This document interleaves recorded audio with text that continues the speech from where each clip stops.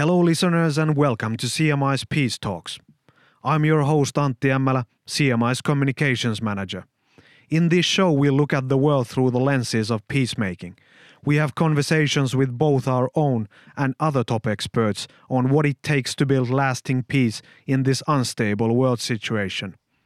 In the wise words of our founder, Nobel Peace Laureate Martti Ahtisaari, we believe that all conflicts can be resolved. This podcast is about how to do it.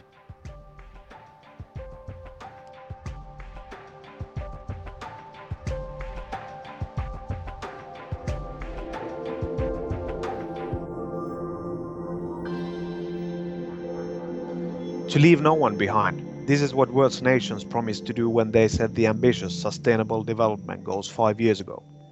These targets, to be achieved by 2030, stretch from eradicating poverty and reducing inequality to combating climate change and building peaceful societies. Despite initial optimism and some progress in achieving these goals, the picture looks now a lot gloomier than it did 5 years ago. The coronavirus pandemic is having devastating impacts across the globe.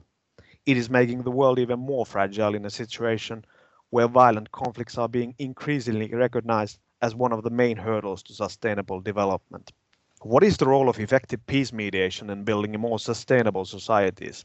Could the coronavirus pandemic produce real change in terms of how the international community and individual countries should address different vulnerabilities?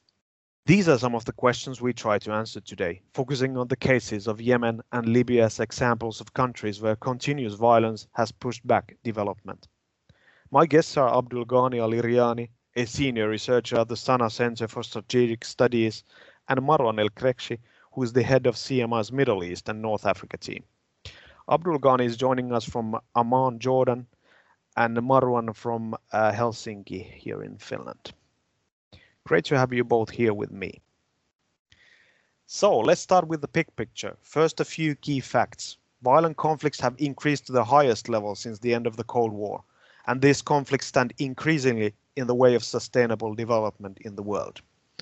For instance, it is projected that by 2030, more than half of the people living in poverty will be found in countries affected by high levels of violence.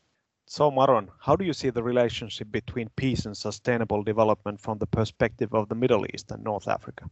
Yes, so I think there is an increased understanding, or I would say even a consensus among most kind of practitioners on the interlinkages between humanitarian development and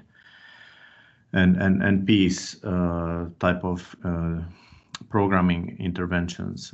Basically, these things are interlinked, and in many of these contexts, you cannot achieve sustainable development objectives without having also interventions that are, or activities that are pushing towards a sustainable peace. If you look at the Arab world, the Arab region constitutes maybe approximately maybe 5% of the global world population. But on the other hand, it's producing almost 50% of the global refugee flows. So this gives you an indication that the Arab region is most of the states in the Arab region are suffering from severe crisis, and it is a multifaceted crisis. It is political, economic, and social. And if you look at the current conflicts, whether it's Libya, whether it's Yemen, whether it's other regions like Iraq and other contexts, you would notice that these are countries that are still not able to reach a consensus on the new kind of social contract and vision of these countries that would then enable for national authorities to lay plans and work towards providing basic social services and establishing responsive governance structures that would develop mechanisms for peaceful management of societal or political tensions. The fact that most of these conflicts are armed conflicts in these regions also kind of points to the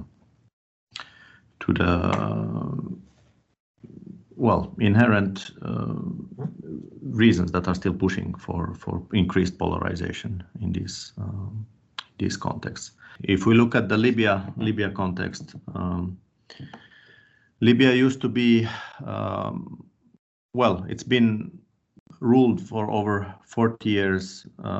You had the short period after the independence that it was a monarchy, and then for over 40 years ruled by an autocratic regime, which had actually quite a strong developmental agenda.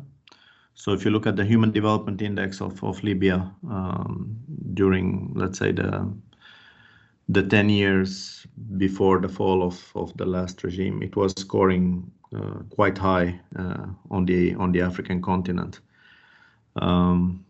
But that developmental kind of agenda of that regime was not enough because it did not account for kind of the political freedoms and responsive governance systems. And this ultimately led to the current crisis we are witnessing at the moment. So these are maybe kind of general thoughts on this. You mentioned this sort of the previous gain that Libya was able to achieve in terms of development. Can you give us a few examples of these sort of developments? Is it the health sector, education? What would you highlight from these sort of achievements in that regard? Yeah, so if you look at, I mean, of course, Libya benefited. It's a rentier state, so it benefited from the oil revenues. But these, at least to a certain degree, were invested in education, infrastructure, health. So if you look at the indicators related to child mortality rates or literacy rates, then Libya scores relatively high. Now, these are kind of absolute numbers, but then we can have another debate on the quality of those public services and to what degree the kind of these development interventions were designed in a sustainable manner. There are other aspects related to the economy that were following more of ideological directions from the regime. So if you look at agriculture or other aspects of the economy, the choices were not always made with sustainable solutions in mind. But yeah, generally speaking, the situation was, from a socioeconomic point of view, relatively good if you compare at the continental level. And of course, now in this current conflict, which has lasted now for 8 years or so, you can see that I think on most of these indicators you see regression, given the insecurity and the continued depletion of state resources and destruction of state resources.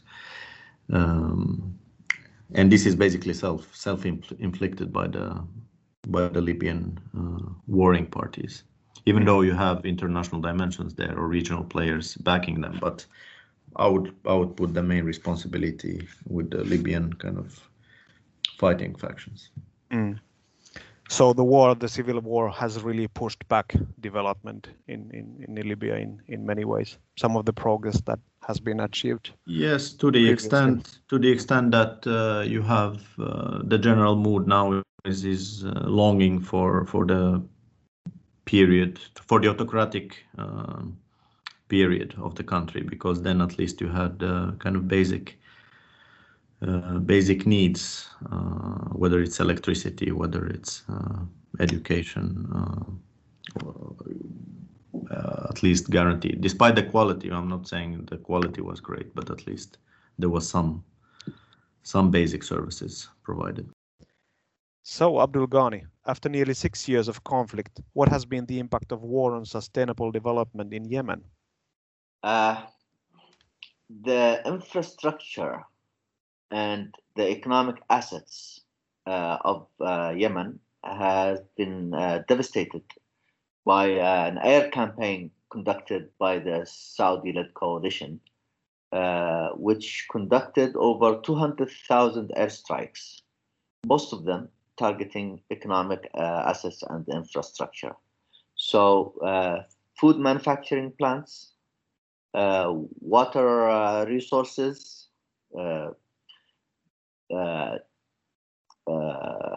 bridges, roads, sheds, poultry farms, everything that could be seen from the sky was hit. And of course, that created it is responsible for most of the food insecurity problems in Yemen. Mm. So, Abdul Ghani, you mentioned some of these devastating impacts that the war is having on development in Yemen. What is your assessment? What would have been Yemen's trajectory without this war in terms of development? Yemen had emerged out of the Arab Spring with a national dialogue conference that stipulated a new Yemen, a new social contract, and a new system that is based on more participatory, federal decentralized system. And I think we could have advanced in that direction, and we would have been able to achieve sustainable development, which was not the case actually for the past 2 decades or so. Sustainable development requires a level of stability and a durable social contract. And each country has its own formula. We can't copy and paste what works for this country or that. Yemen had not really found its formula. We were still exploring that when the war started. But we were very optimistic that we were going through a phase of peaceful transition into a more participatory system, and therefore would have triggered economic development and social development. Mm-hmm. Would you mention some of these important parameters in terms of economic or social development? What could have been achieved and what would have been the trajectory in these terms? To give you an idea of how centralized the economy was, the budget of the central national level budget accounted for 96% of the total expenditure, and 4% was dispersed by local governments, where 60 to 65% of the population actually lived. So the majority of the population were basically outside of the economic activity triggered by the state. And decentralizing the economy would have created a push of productivity in the majority of the country where the majority of the population lives. Yes. I think it's telling that I was looking at a report from the UNDP saying that the war has pushed back development in Yemen with 21 years in total. I think it's really telling of the devastating impact that the war is really having in Yemen. Would you agree with this estimate? We're talking about of more than 20 years of development. I think it's quite conservative. I worked for UNDP at that time, and I think that it could have presented a more extreme scenario, but they are being very conservative, as they usually are. Education has basically been suspended for the past 6 years. Schools are open, but children are not getting education. The health system has collapsed. More than 50% of the health facilities are now non-operative, and when they are operative, they don't have the basic equipment to actually carry out their work. The economy overall has been destroyed. Food processing plants across the country have been bombed, mostly by the Saudis, but also by the local militias. The port is operating at about 30% of its capacity. The airport is closed. The roads have been bombed. The farming has been affected by the fact that water pumps have been bombed. I mean, it's a total disaster. And on top of this comes the COVID-19 crisis in both in Yemen and in Libya. How would you estimate the effects of COVID-19? Who would like to start? Marwan? Well, COVID-19, it's like one more kind of addition to the long list of problems these societies or countries are facing. And of course, the main problem, of course, you don't have national authorities that you could trust or that have a kind of a general up-to-date and reliable data on the health situation in the country. And then you have a health system that is unable to cope with such a pandemic, whether it's from the infrastructure point of view, but also just from the quality of the health staff that are working. There was one example of a Libyan young man who was on social media basically explaining his experience with COVID. His sister was infected, and he had to move her between at least 3 different hospitals until he found one that accepted to take her. And then when they took her, they put her somewhere in a so-called isolation, in a cellar. But then none of the medical staff, due to lack of protective gear, was able or willing to approach her. So the brother had to himself, be close to her, wash her, feed her, and so on. And obviously he was also then infected. And at the end of the day, she also kind of succumbed to her to the disease because of lack of respiratory devices and so on. And this is in a country of 5 million inhabitants, producing almost 2 million barrels of oil a day. So this gives you a bit of an indication of how bad things are. So Abdul Ghani, how do you look at the corona crisis from Yemen's perspective? In Yemen, it goes beyond anything that has happened anywhere else in the world. The health system had collapsed because of the war. So there was no way of dealing with COVID-19. The government continues to publish ridiculous figures that the infected cases are 1,500 and 500 of which have died, etc. My contacts in Sana'a tell me that about 2 months ago, actually, they estimated the deaths in Sana'a city at 5,000.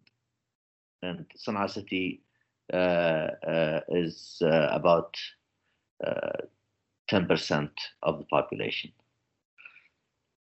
But that's not the worst part of it. The high number of deaths and is not what worries me most.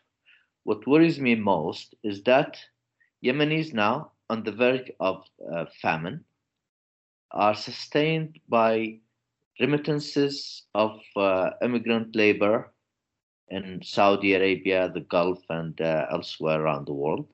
And due to the lockdown, many of these immigrant laborers had lost their income. So remittances from abroad have dropped by 80%, which means that families are now starving. And of course, those who die of malnutrition disease is going to be much higher than those who have died so far of COVID-19. So if we then move to solutions from the perspective of peace mediation, on a general level, how could and can peace mediation lay the basis for sustainable development in countries that suffer from conflicts? What are your takes on this? I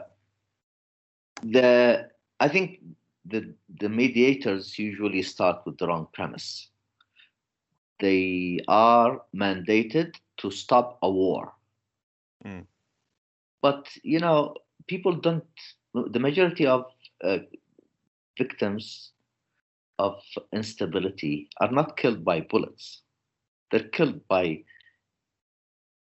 lack of health care and food insecurity, by parasites, by just starving to death.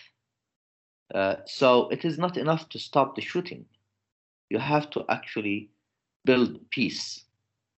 And building peace requires broad participation by the people of the country in question.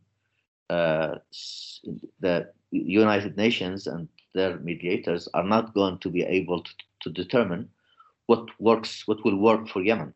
Yemenis have to decide by themselves. Unfortunately, the mediation effort in Yemen is narrowly looking at stopping the war, which will not stop the suffering. It will continue until we find a formula that ensures equitable power sharing, decentralization, participation of the population, and their running their own affairs. And I think that it will take us some time. The UN is not providing that. Yes. So yeah, I mean, oh, sorry. Yes. Go ahead. No, just on this. Yeah. So I mean, I think the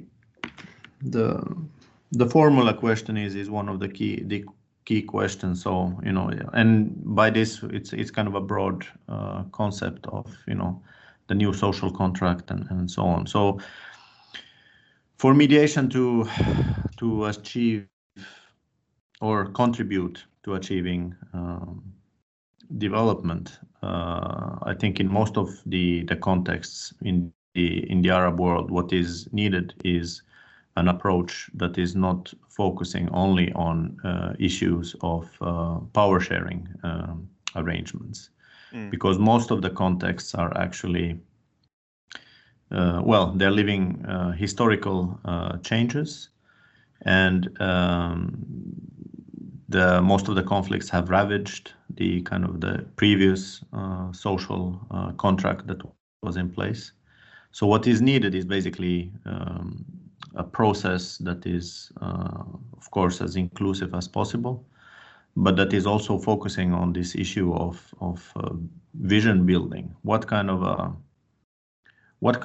for example, in Libya, what kind of a post-Gaddafi Libya do the Libyans want?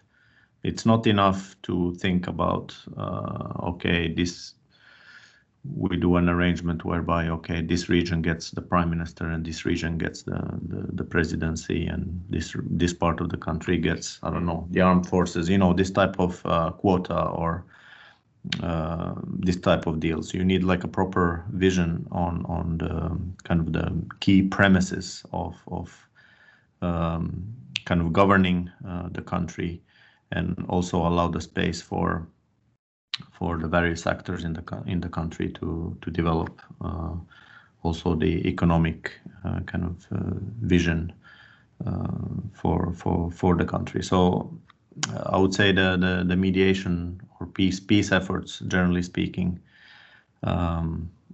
should have this kind of broader agenda in their mind, and too often they are very, very narrow, and that's why even if you reach cessation of hostilities for a while, if you don't have a process that tackles kind of the fundamental problems or the root causes of the conflict, these efforts will not be very, very sustainable. And then I would still kind of put quite a lot of emphasis on ownership of these different processes. No one will bring, I mean, despite the fact that many of these conflicts are internationalized and have strong regional dimensions, none of these international or regional actors can play or intervene in these settings without local actors that are willing to cooperate with them, or that see kind of interest in doing so. So in that sense, I really believe that the key is really in the willingness of the national actors in these various settings to put tactical or narrow political interests to the side and really work towards developing or achieving a national vision that is really for the benefit of their country. So CMI has worked in Libya for several years. Some of the problems that you mentioned, how are we trying to tackle these problems?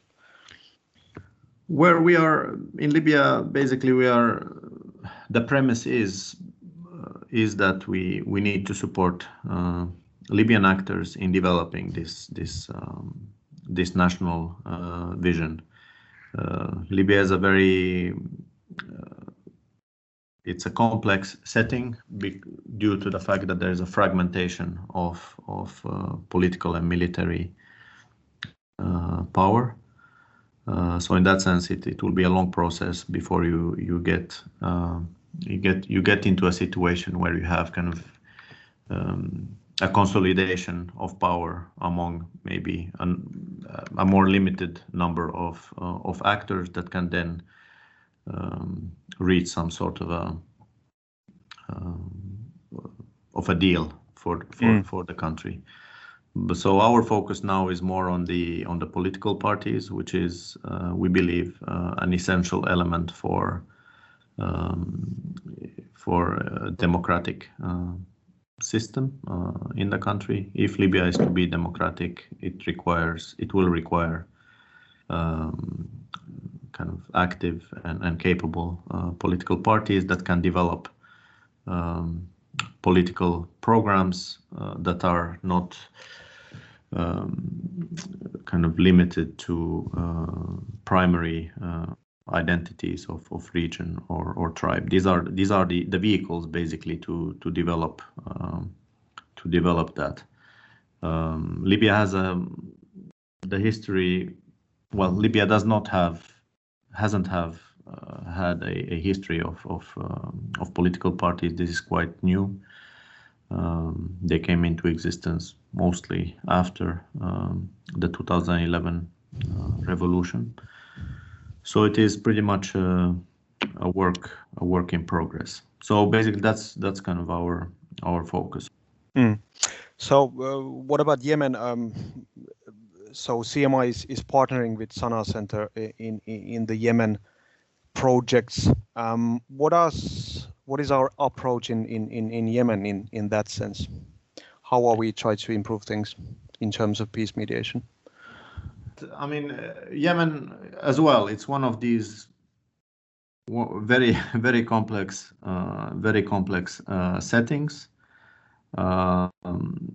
and the nature of the conflict. This latest round of the conflict has kind of during the past years has changed the dynamics. I mean, there are many actors that are not maybe officially recognized as conflict parties, or that are part of the conflict but have their own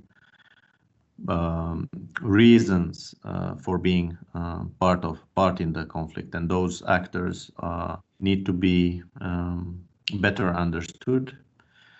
And the official process, of course, has a specific mandate, and that something that should be supported, but it's not enough. You need other kind of interventions, and in the current project, the focus is on the role of political parties, but also social actors, and notably tribal actors, and looking for ways to support their role in reaching a peaceful agreement. But over to you, Abdulghani. Yeah, I think that what we're trying to correct some of the mistakes that are committed by the UN mediation. The UN mediation reserved the voice in the past 6 years to the warring parties, and that led to weakening civil society, political parties, the leadership of the traditional leadership of communities, and made, in effect, it increased the power of militias. We're trying to bring some strength to these marginalized actors, civil society, political parties, community leaders, to reduce the strength and power of militias, and therefore hope that we could return to a peaceful political process rather than war. So this higher participation of political parties and movements and women and tribal groups would allow for more inclusive peace process and a more sustainable agreement at the end as well. Is that right? That is correct. In fact, these are the parties that seek peace. The militias now benefit from the state of war that made them powerful, made them rich, and they would like to continue fighting for as long as possible. Unless you include these factions of the society, these actors in society that actually seek peace, we'll never have one. So there seems to be an increased awareness within the international community and with individual countries that one should focus a lot more resources on preventing conflicts than just managing and responding to them. We talk a lot about resilience, especially with regards to the COVID-19 crisis and climate change, but the question is how to build these sort of resilient societies that can prevent new conflicts from occurring. What are your opinions on this? What is needed? Marwan, would you like to start? Well, yes, I mean, they talk about it, but not sure if they do anything about it. I mean, if you look at, for example, Tunisia is I think, I mean, that was the start of the so-called Arab Spring. I think they did quite well in terms of the democratic transition, but the economy is in a very deep kind of crisis, has been for some time. And the way I look at it, I don't see like concerted efforts to really ensure that enough economic support is provided to Tunisia. Of course, there are a number of projects and donors are giving money here and there, but I don't see like a kind of a concerted effort to really make this experience successful. I mean, so far it's one of the few ones that has succeeded. Libya has fallen into a civil war, Syria, Yemen. So if the intentions were right, I would say much more concerted efforts in supporting Tunisia. But I mean, this whole resilience, I mean, of course, it's, what comes first? I mean, resilience or first you achieve peace and then you build a system that tries to be as resilient as possible. I don't know. This issue of prevention has been, I think, a key challenge for quite a long time, because for the international community now, if we're talking about it from the point of view of the international community, for it to intervene, it would require first that the concerned state would recognize that there is an impeding danger or increased risks for destabilization, and that they would be willing to accept this international intervention. And to my understanding, this has been one of the key challenges, at least at the UN level. No state really is willing to recognize that it needs help before things really get out of hand in most of the cases. So yeah, conflict prevention, I think, would be much more cost efficient, would avoid quite a lot of the human suffering of active conflicts and so on.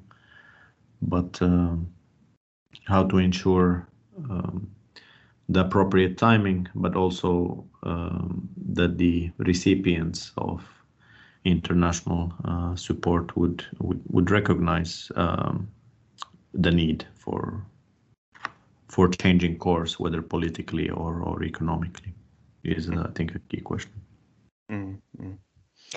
Abdul Ghani, what do you think about resilient societies? What are the building blocks for these societies?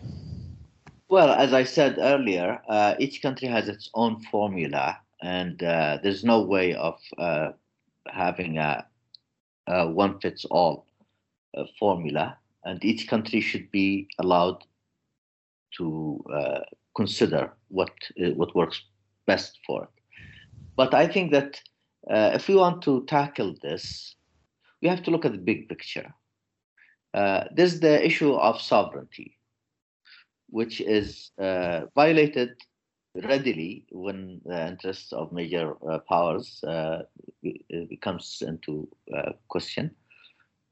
But it allows countries to rot under autocracy and corruption to a point of no return, under the premise that the international community cannot intervene and violate the sovereignty of a nation state. I think that humanity needs to re-examine this premise, and in fact, this has been violated with the U.S. Putting human rights since Carter administration on the table as a pretext to violate sovereign states' sovereignty, but that was abused to serve U.S. interests. Saudis, Emiratis, allies of the U.S. were allowed to do whatever they wanted. I think that the UN should have a mechanism overseen by neutral countries that can be trusted, such as Finland, to make judgments on issues of sovereignty when it comes to countries that are deteriorating at a cost that would be humongous, both for the population of these states and for the international community. As we've talked here, conflict-prone and conflict countries suffer from several problems and challenges, but one seems to be the lack of effective governance, so providing security or providing basic services, so sort of as a root cause of conflict. Would you agree with this? There seems to be an increased consensus that in order to solve some of these problems is to improve governance in order to create resilient societies that could prevent new conflicts from emerging. Would you agree with this analysis of improved governance, the need for improved governance? Everywhere you look, poor governance has been the main cause of state failure all over the world.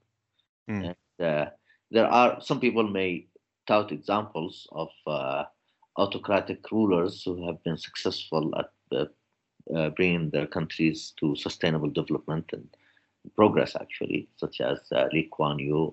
But these are exceptions. There are hundreds of other instances where lack of good governance has resulted into crisis and instability. The key to development, the key to stability, the key to good, to the well-being of humans is good governance. Marwan, I mean, that's yes, indeed. I mean, one of the key things that the first kind of Arab Human Development Report published by UNDP, I think back in 2012. I mean, one of the key things they highlighted this as a key problem in the Arab region, basically this governance deficit or good governance deficit. And, you know, time has proved them kind of right in the sense that the region is witnessing all these abrupt change of governance systems, often through violent means, and then the lack of kind of mechanisms to formulate an alternative system in a peaceful manner. So yes, responsive governance is key. I mean, citizens need to feel respected. I mean, this is one of the key kind of triggers for unrest in the Arab region. The feeling that as a citizen you are not considered as how do I say, equal, or there is a denigration of your humanity by those who are ruling you. You can be. So these are kind of the extreme cases where, you know, you are just for saying the wrong thing, you can disappear and your family can disappear and so on. So this obviously creates an atmosphere where creativity, constructive criticism in terms of developing policy, broad consultations in terms of what would be the best way forward, scientific kind of research, all this kind of environment would be non-existent in a repressive and non-responsive governance system where you have one ruler or one party that is kind of considered as having almost absolute truth. So yes, I think it's key. It is one of the fundamentals. If you get the governance system right, it has a lot of trickle down effects or or other effects that then enable for societies to develop the most kind of appropriate economic and political systems. Mm. So where is CMI's role in all this, in enabling better or more effective governance? Well, CMI's role is mainly in providing the platform in context where such platforms, dialogue platforms, do not exist. To provide that. I mean, we are not in the business of kind of being an agency that is, advocating for this or this change. But what we do is we provide a platform for the national actors to develop recommendations for an improved governance system in their own countries. And of course, I mean, this process needs to be very much nationally owned, and the parameters of the dialogue and the process also should be nationally owned. I mean, each society and each country has its own historical specificities, as Abdulghani was stating, and then what does a responsive governance system mean? I think varies from one place to another. I think we would be mistaken if we always think about it just in terms of, for example, whether that country has elections or no. Yes, I mean that's one indicator, but maybe in some other context there are other ways of influencing policy making processes, and I think the key is how that process evolves and how inclusive it is. So that formula is really context specific and evolves with time. Mm. So with good governance, if we think about effective or better governance, it also involves a more equal system. What do you think of the role of women in building a more sustainable society? Abdulghani, would you yes say something on this? Both Yemen and Libya, I think, suffer from the same disease, which is concentration of power and voice in the hands of the few, and worse than that, only few men. Women are not included. So we are at double jeopardy, where the majority of the population have no voice, and the entire gender of women has no voice. And this is not normal.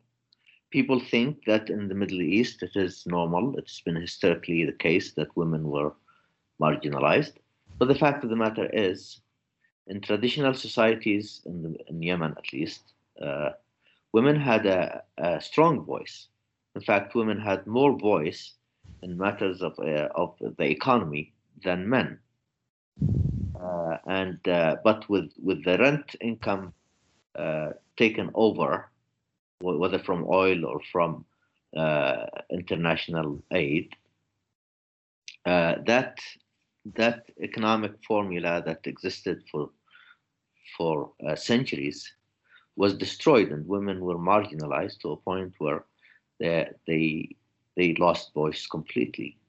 And I think that is detrimental to the chances of a country to reach a sustainable development, but also even stability and security. Yes. Would you like to add something, Marwan? Yes, I mean, obviously, when we say that, governance systems need to be inclusive or peace processes need to be inclusive, then we mean that it should also it should include all kind of key players in society, and women should be part of those processes. But maybe one thing in this discussion or debate around the role of women in the Arab world or the Middle East, broadly speaking, I think it cannot be tackled without also discussing masculinity. What does it mean to be? Because these things are interrelated. I mean, this whole question of honor. What does it mean to be a man and providing for the family, protecting the family? Women stepping up and being part of the public space. Why is that considered such a threat? So I think these are questions that need to be discussed and debated, because for some reason the question of honor is so intricately linked to what degree a woman is perceived somehow to be liberated or overstepping certain boundaries. Why is that such a threat? And it is, I think, in many ways it relates to this whole issue of how men perceive this whole issue of masculinity and honor. That I think is something that would require a discussion and to re-examine and kind of think this whole concept of honor in many of these societies. So just to finish with, if we still look at the big picture and some of these development challenges and whether the world is going to be able to achieve these sustainable development goals by 2030, I think the COVID-19 crisis looms large here. Do you think that this crisis could produce a real change in terms of how seriously different stakeholders, whether that's the international community or individual countries, should take the need for sustainable development?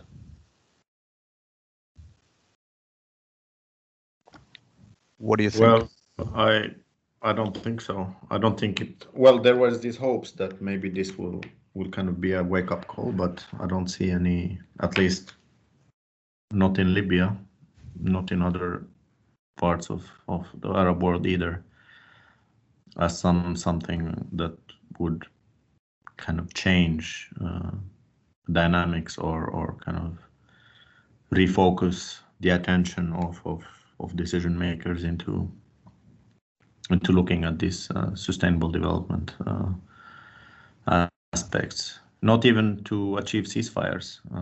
In Libya, we've seen an intensification of fighting actually during the whole COVID, especially during the first wave. So I'm not that optimistic that this COVID-19 is a positive trigger for change. Abdul Ghani, what do you think? I agree with Marwan. Yemen, it was the same. The level, the intensity of violence increased in the past few months. And not only that, the various militias used the pretext of COVID to crack down on people and strengthen their control over people and even recruit children on the argument that they're going to die anyway if they stayed home. So why did you just send them to the fronts?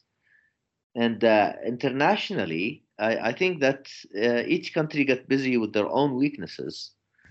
So they're paying less attention to areas of conflict such as Yemen.